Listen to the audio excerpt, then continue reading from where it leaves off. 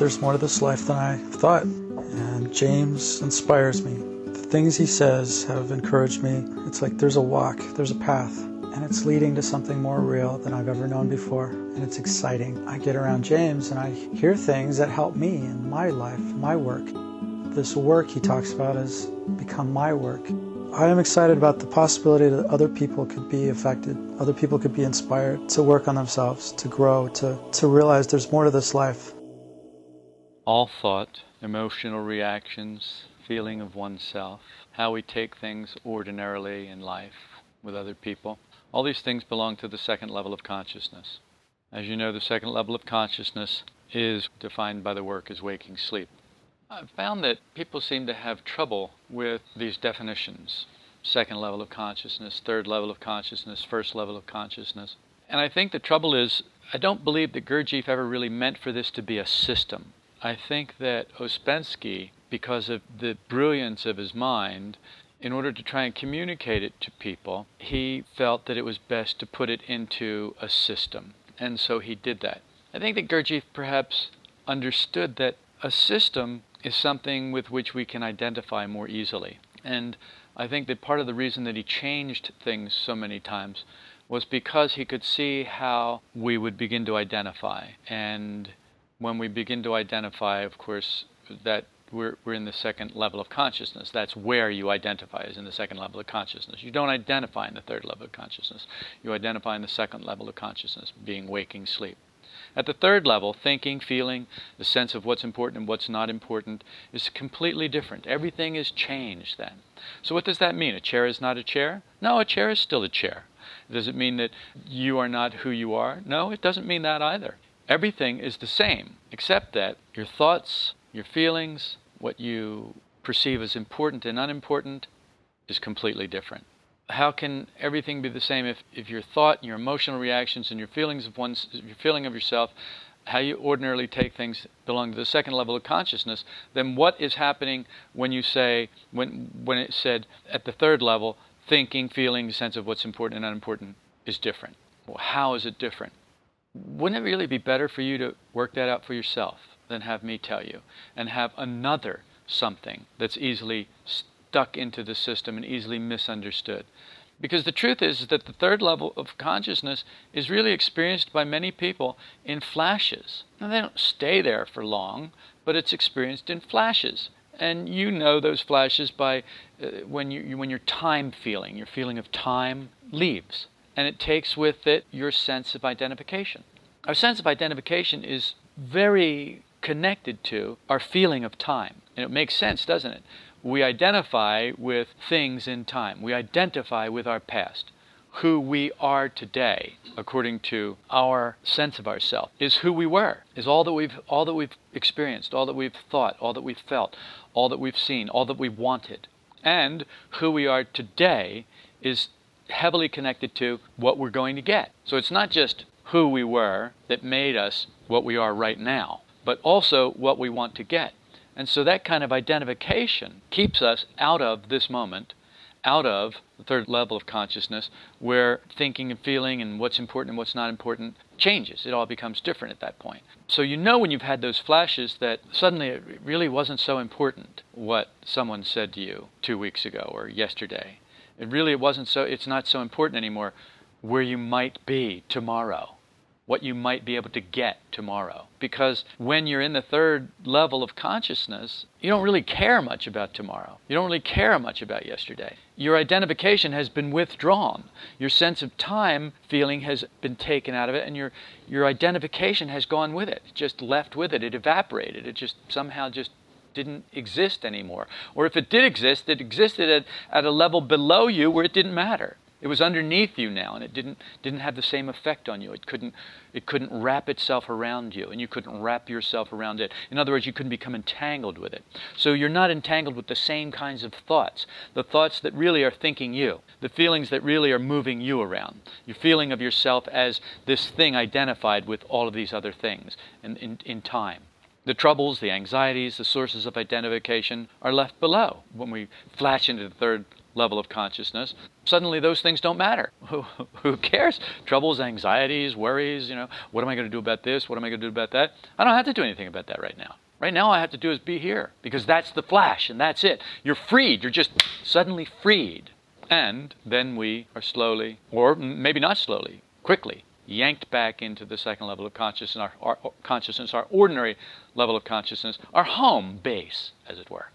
Our home base of identification with all of the things that we've got to keep in order, all of the things that we've got to protect, all of the things that we've got to polish, all of the things we've got to put up on the mantelpiece and show off, all of the things that we have to frame so that people can see who we are, because we graduated from this place, or we did this, or we did that, or we have this award, or we have that award. So that proves who we are, because we need proof of who we are. In the second level of consciousness, we need proof of who we are, because we don't know who we are. But in the third level of consciousness, you don't need any proof of who you are. You're experiencing who you are. You're being who you are. The stuff that we usually use to build up this idea of ourselves no longer becomes necessary. And with that stuff disappears the troubles, the anxieties, and all of the sources of identification. They're all left below. They then become powerless to affect us. Why are they powerless to affect us? We don't care. We don't care about them. Our sense of self is no longer stuck in that mold where it needs all of these supports, all of these props,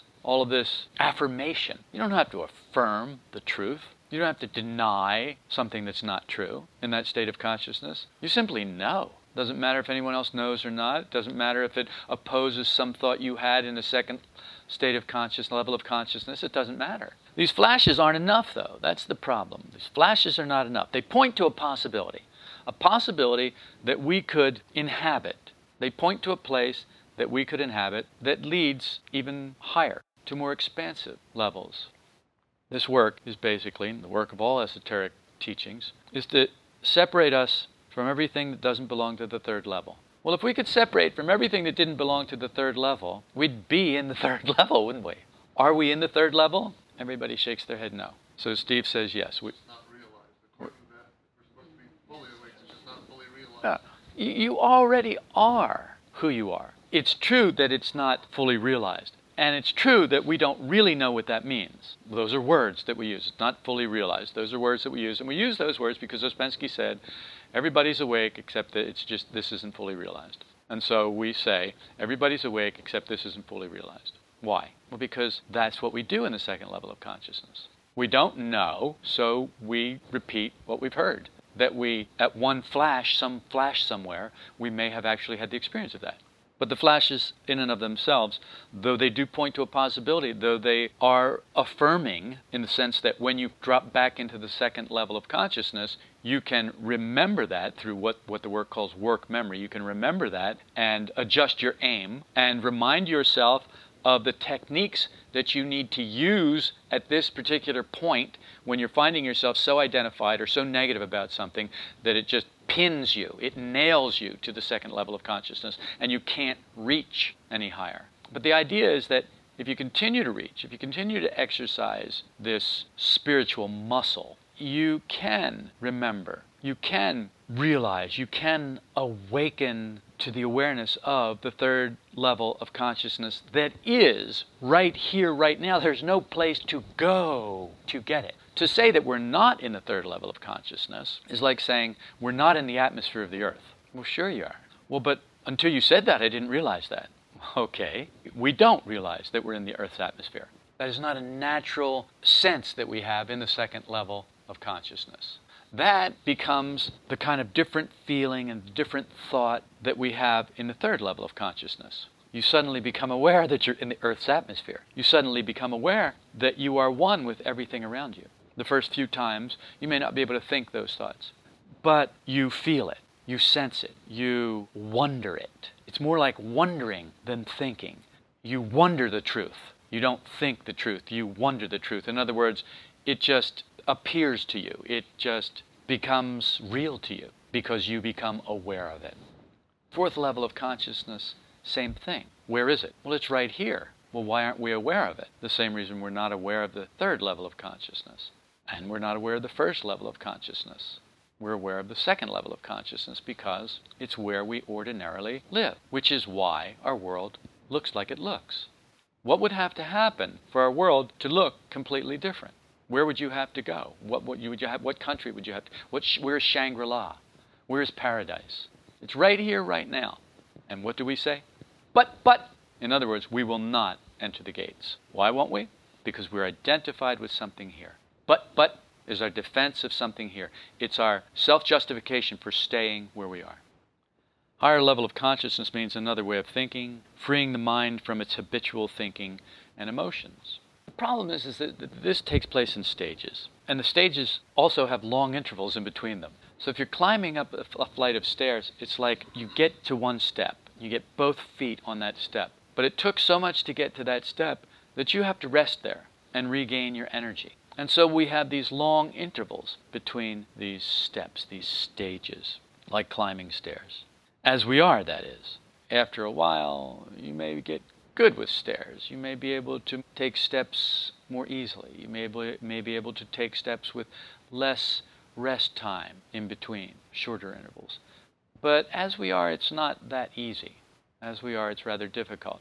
And what makes it difficult is the bungee cords that we have attached to ourselves. The hooks, the bungee hooks that we've stuck into ourselves and stuck into the things on the last step, which are constantly pulling against us. And those bungee cords are our identification. And we have deliberately taken them and hooked them to things. Well, this is my profession. Big bungee cord hook right in that. Big bungee cord hook right in your flesh. Well, this is my wife. Big bungee cord hook right in that. Big bungee cord hook right in your flesh and your psyche. Not just your flesh, but in every part of you. Because we're emotionally attached, we're intellectually attached, we're physically attached. All of these attachments, all of these bungee cords connecting us to these things. And then we try to walk away from those things. Well, of course, the more bungee cords you've got, the more of an important person you are in life, the more powerful you are, the more control you have, the more prestige you have, the more people look up to you, the more people listen to you, the more you can tell them what to do, the more you can have your way. Unfortunately, when you attempt then to move to a better place, everything that you have built here keeps pulling you back. You may be able to start the journey to the next step, but then you're pulled back, and then you try and struggle free, and maybe you can undo one or two bungee cords, and then you try again, and eventually maybe you get to the next step, but there's still something trying to pull you back. The problem is they're not gradations, steps that everybody is the same for everybody. The way it actually is each person has his own staircase. So it's not like there's one staircase and we've all got to get up it. It's that each person has his own staircase. And there's nobody else going to get up that staircase because that's your staircase. That's your case. That's your life. That's your challenge. That's what you have to deal with. You may be able to take this step very easily. And you look at a person over there on his own staircase and he's just really struggling on that one. And you feel so much better. You're just so much better than that person. And then, of course, your stair that you just stepped up to collapses. It turns into an escalator. And it just takes you right back down to where you were because you're comparing yourself with other people. As soon as you start comparing yourself with other people, that doesn't belong to the third level of consciousness. So if it doesn't belong to the third level of consciousness, you have to go where that belongs. So if you want to compare yourself with other people, then you have to go to the place where that happens. And that's the second level of consciousness. But if you want to be in the third level of consciousness, and you're now in the second level of consciousness, stop comparing yourself with other people. Works both ways. So I could actually, if I'm in the third level of consciousness and I start to identify, well, that will put me back in the second level of consciousness. Well, then if I'm in the second level of consciousness and I stop identifying, yes, that will bring you closer to the third level of consciousness. Well, that's pretty cool when you think about it. Then there might be something that I could do to better my position, to bring myself under a little bit better influence. Yes, that is the theory of this work. That's the theory of this work. Now you have to do it to actually find out what the practice of this work is. What was it, Jess, you said to me the other day about seeing the path, walking the path? What was it? Right, it's your Matrix quote, isn't it? Yeah. Knowing the path and walking the path are two different things. And man, that is so true. And that is our problem with this work, is that we know this work, but we don't do this work. And then what we do, because we know the work, we say, Well, but I can't do. The work says I can't do. Therefore, I can't do. Which just, of course, reveals to us that we don't really know the work. We just know some phrases. We know what it says about this, and we've taken it to mean something that it means in the second level of consciousness, but in the third level of consciousness, it doesn't mean that at all. Well, why doesn't it mean that at all? Well, because in the third level, thinking, feeling, sense of what's important and what's unimportant is completely different. So everything is redefined. Why is it redefined? Because you're no longer that person. It's a lot like trying to put on a pair of shoes that you wore when you were in 4th grade. Most people have bigger feet than they had in 4th grade now, and it would not work for them to put those shoes on. So we've established what's easy for one person isn't necessarily easy for another person. The amount of energy it takes is the same for all. So in other words, the amount of energy it takes to get to, whatever the fullness of our possibility is, the amount of energy it takes for everyone to get there is the same. But the staircase is different. Their problems are different. Where they expend that energy is going to be different. For one person, expending that energy in not trying to control other people, it's going to take a lot of energy for some people. For other people, it won't take any energy at all. They'll just go, well, I don't care. But someone who's addicted to trying to make themselves feel safe and secure by controlling what everyone else around them does, that person's going to have a very difficult time. That's going to take a lot of energy to get past that one. But then they may come against something else, and it'd just be a piece of cake for them where the other person is struggling. So how it all evens out is that the amount of energy is the same. Where that energy is expended is going to be different because of the different staircases. Therefore, don't compare yourself with someone else. And you're not going to be cheated. No one's getting cheated. It's not easier for some and harder for others. It's harder for everybody. Everybody had to do this. Everybody who did this had to do this. This is the way it is. It's like, oh, but for Buddha it was easy. No, it wasn't. Well, for Jesus it was easy. No, it wasn't. Well, for Gandhi it was easy. No, it wasn't. It's not easy for anybody. Well, but they did that. Yeah, and you did that. And you did this. That's not what's important. What's important is, what do you have to do to climb your staircase? Not what did they do to climb theirs? How come they got a free ride? How come somebody helped them and nobody helped me? You don't know. In the second level of consciousness, you don't know, so it's better to stop pretending that you do. But we can't, of course, because one of the things about the second level of consciousness is you pretend that you know something that you don't know.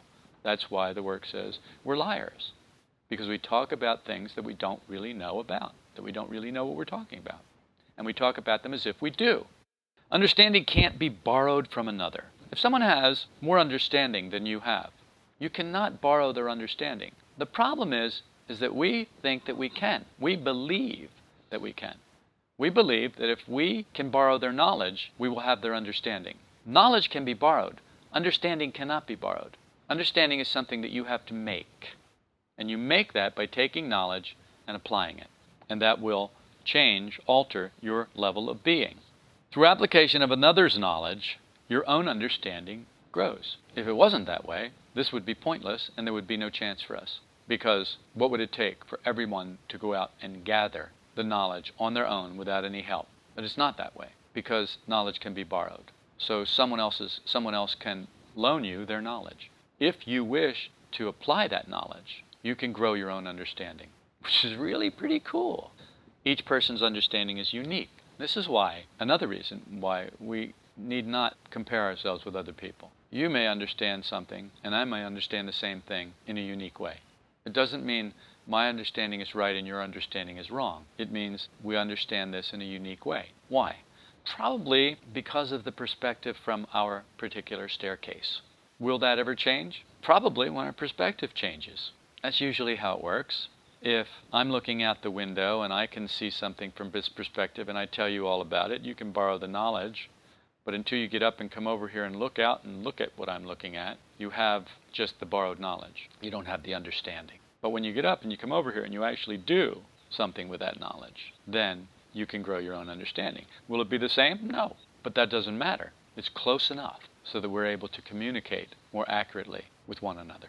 So growth of understanding is only possible when new knowledge is applied to your own being. When we apply knowledge to another person's being, we don't grow. Where do you suppose most of our knowledge is applied? Of course. We tell other people what they need to do, and we don't do it ourselves. We imagine that we've done it because we have the knowledge. But knowledge is not understanding. And if we haven't applied the knowledge to ourselves, we haven't grown our own understanding.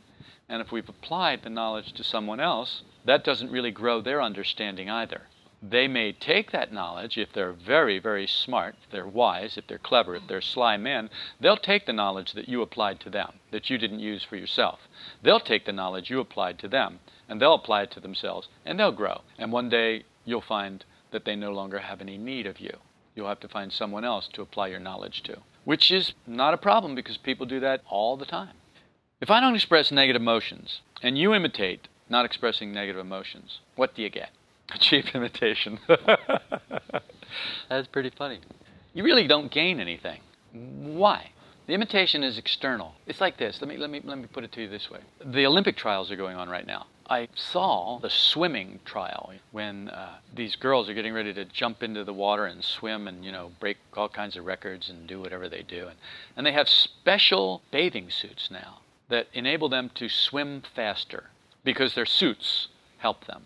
That's really cool. And they were all wearing the same kind of suits. So now they're all equal again. But so what really happens? Well, the times will get faster. Will the people actually be faster? No. The times will be faster. Why? Well, because the suits are better. Imitation is external. So it's like the suit. If you go and you put on one of those suits, let's say any one of you here, you go put on one of those suits, are you going to make the Olympic trial? No. But you've imitated. You put the little hat on, and you have the suit on, and you have the number on, and you oil your body. You do everything that they do, and you stand there and you make all the stretches, and you imitate all the moves. Are you an Olympic swimmer? No, because it's external. It's all imitation. That is why imitating, not expressing negative emotions, isn't the same as not expressing negative emotions. This is why I say you can't borrow another person's understanding. You can't live according to another person's understanding.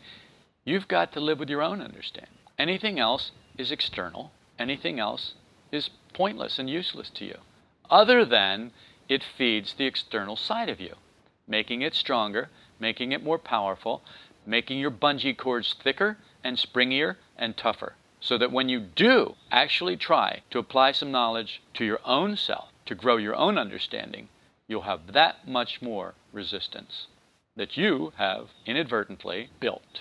If you apply to yourself the knowledge of how negative emotions work, you may also begin to not express negative emotions. But because everybody's understanding is different, how one person doesn't express negative emotions and how another person doesn't express negative emotions is unique, because their understanding is unique. Again, it's not a good idea to compare. We were discussing this last night, making an agreement with your partner, your spouse. What you just said, or what you just did, triggered my pain body. It's something Eckhart Tolle talks about in his book, The New Earth. And one understanding of that is, I'm not going to say that because then that's me saying, well, you did it to me, you hurt me, you're the blame. And another understanding is, well, no, I don't really understand it that way at all. I understand it as, this is my opportunity to separate myself from that emotion, to separate myself from that negative reaction, and to put it out in front of me, saying that is what is happening right now. That triggered this, and that's what that is. But I'm not that. So just the same thing, but two different understandings. And it may be fine for that one person not to say that. Then you can't make an agreement with that person to say that, because for them, if they said that, they're all attached to the idea that will build up their ego, that will build up their false personality. So until they can let that go, then they can't do that. Well, you got to work with the understanding you've got. You can't work with somebody else's understanding. And therefore, you can't insist that someone else work with your understanding. This immediately evaporates so many problems between people. If I'm not insisting that you work according to my understanding, and you're not insisting that I work according to your understanding, and we're not comparing ourselves with one another, immediately a lot of friction is just gone. But of course, these things belong to the third level of consciousness. And so you've got to start to get your something under the influence of the third level of consciousness to be able to start to think in a new way, to allow these ideas to begin to transform your thought processes, the way you think about things. So you start thinking like that. You start thinking like, it's okay for you to have a different understanding. It's okay for you to do it differently. Look, if your way of not expressing negative emotions is to go and beat that guy's car with a sledgehammer, that's your business. If you say you're not expressing negative emotions, okay, that's really none of my business. I don't have to judge it anymore. I don't have to fix it anymore. I don't have to interfere in it anymore. I don't have to put my bungee cord on it anymore. I don't have to do that. Well, that's his way of not expressing negative emotions. Fine by me. Can you live with that? Negative emotions can't be acted upon directly. Our thoughts have to change first. The problem is, it's a full-time job rerouting the neurons in the synapse where these processes are already in action. We talked about, I think, was it last week we talked about the brain making a decision 10 seconds before we become conscious of it? Or a couple weeks before that we talked about memory and how memory was in the neurons. Since the memories are in the neurons and they act so much faster than that, we can't keep up with it. It happens and then we do. So because you can't act on that directly, the work puts it this way: emotions are 30,000 times faster than thoughts. So since negative emotions can't be acted upon directly because of the job of rerouting the neurons in the synapse, our thoughts have to change first. That is how we reroute the neurons in the synapse. We change our thoughts. Why? Well, because we can manage that. That's why. That's something that we can manage. We can introduce new ideas and new thoughts into our intellectual center. And by introducing those new ideas and new thoughts, the emotional part of the intellectual center can get behind that. And when it does, the emotional part of the intellectual center can communicate with the emotional part of the emotional center. And when it can communicate, it starts to reroute the neurons. It starts to send a different kind of energy on a different pathway. It makes a different connection because we haven't made those connections. Our connections with emotions are all negative. We haven't made the kinds of connections that we need to make, but we can make them. It's not easy. It doesn't happen overnight. It's not going to happen in a flash for most people. But it does happen, and it can happen, and it will happen if you'll do the work. New knowledge must be applied in order. What is the order? Stop saying I to your thoughts. That's a good place to start. Just stop saying I to your thoughts. I think, I feel. Okay, well, habitual thoughts must first be recognized as machinery. What does it mean to stop saying I to your thoughts? There's two ways to do it. There's the external way, imitation. Then you just start saying, well, it thinks, and it, whenever you can remember to do that. Whenever you can remember to imitate that, you do that. And then there's the internal way. You look at the thoughts, you recognize them as habitual, mechanical, automatic, and you say, these are not my thoughts. These are thoughts that have been programmed into the neurons in the synapse, and they're running, but they're not mine. Well, you choose whichever way you think is best, and then do that. We must learn to challenge thoughts. You find yourself in a train of thought that is making you negative. You're rehearsing what she didn't do, what he didn't do. Not what they did. Let's just pick one, what they didn't do. Well, they didn't do that. So you rehearse it. Well, they said they were going to do it. Well, they should have done it because they said they were going to. They promised they'd do it. They do that all the time. Blah, blah, blah, blah, blah. You see? But the thing is, what you need to do at that point, instead of saying, it thinks, blah, blah, blah, blah, blah, blah, is, that's not my thought. That's a habitual, automatic thought. And it will go on and on and on and on without me. It's something that's playing. I don't need to be identified with it. I don't need to believe in it. I don't need to go with it. They're automatic. So you have to ask yourself when you find yourself in an automatic thought process, did I go with it? Did I identify with it? And here's the part where sincerity is important in the work. You have to be sincere with yourself. You can't just say, oh, no, I didn't. If you did, you got to have the courage to say, yes, I did. But you can't have the courage to say, yes, I did, if you're judgmental about it. When are you judgmental about it? When you're judgmental about it is when you judge other people. See, we really aren't judgmental about ourselves. Really, we're not. We love ourselves far too much to judge ourselves. We judge ourselves as wonderful. We don't really judge ourselves. Pat and I were talking last night about this, and she said, well, I am saying all these bad things to myself all the time. And I didn't tell her, but I'll tell you. When people are doing that, they're really cooking in the soup they made for somebody else. It's as you judge, you are judged. So really, all that is your judgment that you put out on other people coming back on you. Because it's like having a bad dog, and you let it loose, and it goes around biting people. Well, it doesn't just bite the people you want it to bite. It just bites anybody. And if you happen to be there, it's going to bite you. Well, you are there because you're living with the dog, the bad dog. That's how that actually works. Try to bring this work knowledge into the old thought patterns about yourself, about others, about life. If we can't, we remain identified with mechanical thinking. But if we can introduce just one of these esoteric ideas at the right time, it can make a difference. It can help us to release one of the bungee cords, or release a group of little ones. At first, this requires effort, the effort of internal attention. The work has to find a place in you first, but you've got to plow the field and plant the seeds before it's going to grow. You've got to do that. And that takes the effort of internal attention. You've got to internally give your attention to this. You've got to internally value this. You've got to, through self-observation, have seen what it is that you're working with, what your field is like, the rocks in it, the weeds in it, the trees, the stumps, the things in it that are not conducive to a good crop, a good growth. And then you've got to give your attention to that. You've got to see what it is. When you see that you're working with a rocky field that's really going to be hard to grow anything in, then you begin to understand what you are. Then you have some valuation. This is going to be hard, but it could be like this if I'm willing to do this work, the effort of internal attention. Think about awakening. Not that you have, but that you must because you are asleep, dreaming that you're awake. Because wherever you are, you need to awaken. If you can hear my voice where you are, you need to awaken. I don't care how far beyond other people around you you think you are, or you actually are. There is still more to awaken to. There is more for us to awaken to. So you've awakened, wonderful. I'm happy that the process has begun with you. It's why I do what I do.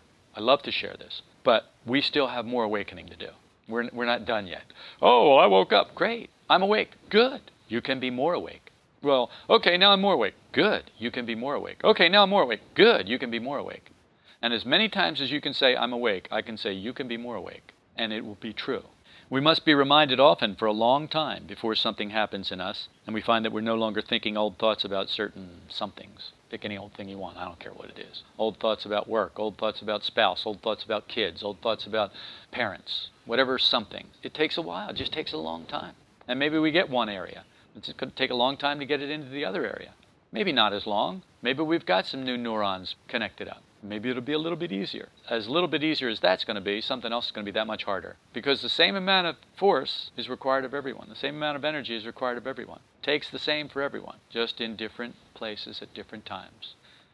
So this forms the new neurons in the brain, allowing the new synapse to transmit new knowledge, making new reactions possible based on the new knowledge. Makes sense, doesn't it? You just build better roads. We don't even have to be better necessarily. Build different roads, and you have different cars on them that go to different places. That's how this work works. And that's the work that we're doing now. Yeah, it's tough road building. And it's tough car building. But once you get them done, you get to places you never were before, that you had no access to. It's like Lewis and Clark, man. It's like you're exploring new territory. You're building a network into higher levels of consciousness. Better states, better places to inhabit, to go and live and experience. That's what this is about.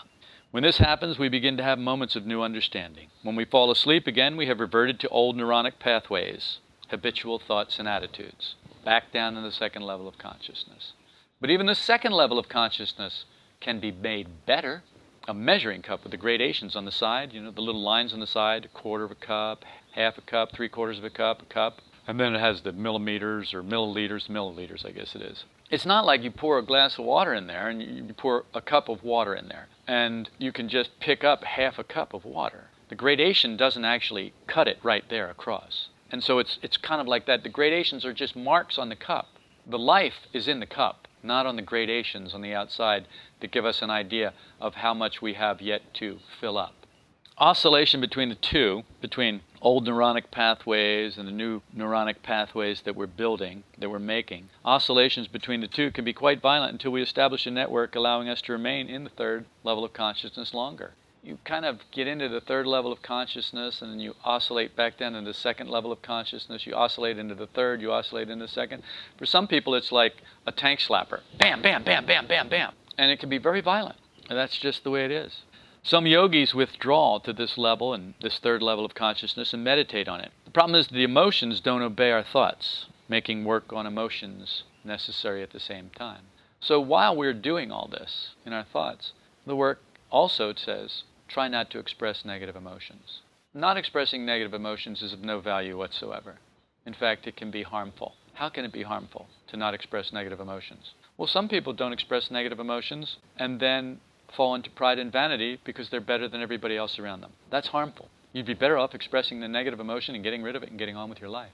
Or a story about the two Buddhist monks who were walking along the road. And they came to a creek, and there was a young woman there with a silk dress on, silk kimono on, And she couldn't get across the creek without getting all muddy and ruining her dress, her kimono. So one of the monks picked her up, carried her across, put her down on the other side. Now 5 hours later, the other monk, who didn't pick her up, said to the monk who picked her up, "How could you do that? You know that we monks are not supposed to do things like that." And the monk said to the other monk, "You're still carrying her? I put her down ages ago."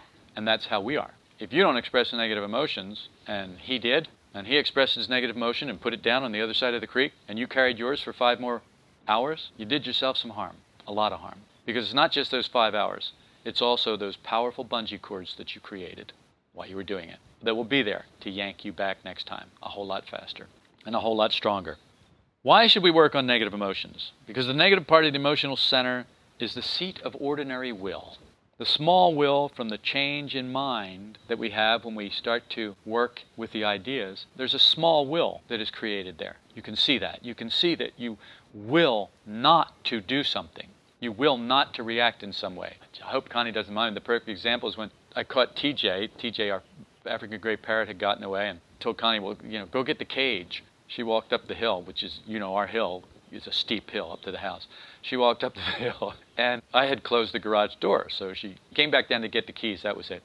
And the whole time she was coming down to get the keys, she was just furious that I had closed the garage door. And so she was, in her mind, rehearsing what an idiot I was. But she had this thought in her head, I'm not going to say that, I'm not going to do that, I'm not going to react that way. But then she got close to me, it just all came out of her mouth in this torrent of negativity. And that's what I mean. So we have this little will in the mind, but it's not enough to control the negative emotions. We need to work on the emotional center as well, because our ordinary will, the seat of our ordinary will, is in the emotional center. What part of the emotional center do you think it's in? Right, the negative part of the emotional center, which isn't a real part of the emotional center, but it's something we've built there as a temporary structure that we now permanently reside in. So the change really in the mind isn't powerful enough to control the powerful I's in the negative part of the emotional center, which links with the body will to resist change. The body has a will also. The mind has a will, the emotions have a will, the body has a will. The negative part of the emotional center, the I's in there, link up, and they're very powerful. They link up with the body will, which resist everything. I mean, think about how your body just resists everything. If you're in touch with the sensations in your body at all, you know that your body resists almost everything. Very few things that it embraces. Most everything it resists. At first, it's defeat after defeat until new knowledge enters the emotional part of the mind where new will begins to be formed. The new knowledge, we have to start to feel emotional about it mentally. And when that happens, a new will begins to be formed. This awakens the buried treasure in the emotional center. The buried treasure which knows the truth and knows the good. It actually acts on negative emotions where we can't. We cannot act on negative emotions directly. They're too much for us. But this buried treasure in the emotional center can act on negative emotions. What is this buried treasure in the emotional center? It's real conscience.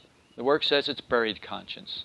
It says it's buried because it's buried in the emotional center. But it's real conscience, and it's the same for everybody. And it's there, but it's buried. What is it covered up with? Well, it's covered up with dirt. That's what everything's buried with. No, it's covered up with acquired conscience. Acquired conscience is the conscience that is different in each country, different in each home. So in this home, these people think that this is a good idea. Then their conscience says that that's the right thing to do. But in this home, they think this is a good idea. So in their conscience, they think that's the right thing to do. So in this home over here, they say eating meat is bad. So their conscience pricks them when they eat meat. And in this home, they say eating cheese is bad. So their conscience pricks them when they eat cheese. And in this home over here, they say not eating your enemy's heart is bad. So after they kill their enemy, if they don't eat their heart, then their conscience pricks them. So that's acquired conscience, and it's different for all kinds of people. It's different in different places. But real conscience is the same for everybody all the time. That's a very powerful buried treasure. If we can connect with that, then we have something that can fight negative emotions for us, that can put them where they belong for us, because we cannot handle them directly.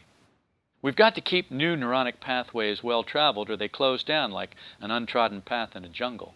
Rex, you remember going through the jungles of Guatemala? They'd be there just 2 days before, and they had to hack their way through again because everything grew up so fast. And it's like that. If we don't keep these pathways, these neuronic pathways, open by exercising this knowledge, these thoughts, these aims, they will close back down, and we will revert back to the old ways.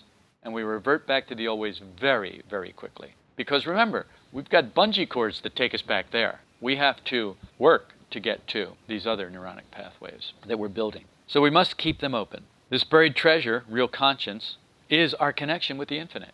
Energy no longer becomes a problem because the infinite is the source of all energy. As we open that connection, the energy flows, and it's there for us so that it can easily overcome negative emotions. It does the work for us, freeing us from ascribing it to ourselves. Don't ascribe good or evil to yourself. We stand in the path of our own development. So don't bother ascribing either good or bad to yourself. The power of real conscience comes from the infinite. Man used to be awake. We have inherited this state of sleep from the sleeping people around us. But it is our birthright, and we can regain it. When we connect with real conscience, we'll know what to do directly, just like man used to know what to do directly. Now we can only get back by indirect methods. Change of mind starts the process. That starts the dominoes falling. As we begin to change our mind with new knowledge, new ideas, change our way of thinking, the process begins. It's not as fast as falling dominoes. It's as fast as dominoes falling in molasses in winter. As we are, we must take certain kind of action to jump up to the work. It's more like effortless action. It's an action that you take emotionally more than physically or intellectually. And when you take that action emotionally, what happens is that you're drawn. It's like the action of a magnet. It's not like you're making this effort, you're sweating bullets. In the beginning, you can. But I have found that people who sweat bullets become identified with the work that they did and cannot leave it. And so I recommend this other effortless action, the action of inaction. It's almost like emotional kinesis, where you realize what it is that you really are, and you wish strongly, powerfully, to awaken to that. And that wish draws you. Then what you are draws you. It makes a connection and draws you. Just kind of like take a straw and you put it in water and then you put your finger over the end of the straw and you pick it up. The water's still in the straw. You take your finger off and the water comes out. It's like that. It's like effortless action. And if you don't use this effortless action, the false personality will rob you. And how it will rob you is it will ascribe it to itself and it will be reticent to ever let it go. That is why I think people have such a difficult time letting go of the system that brought them this far. You've got to be willing to let it go. If you don't, you could die there.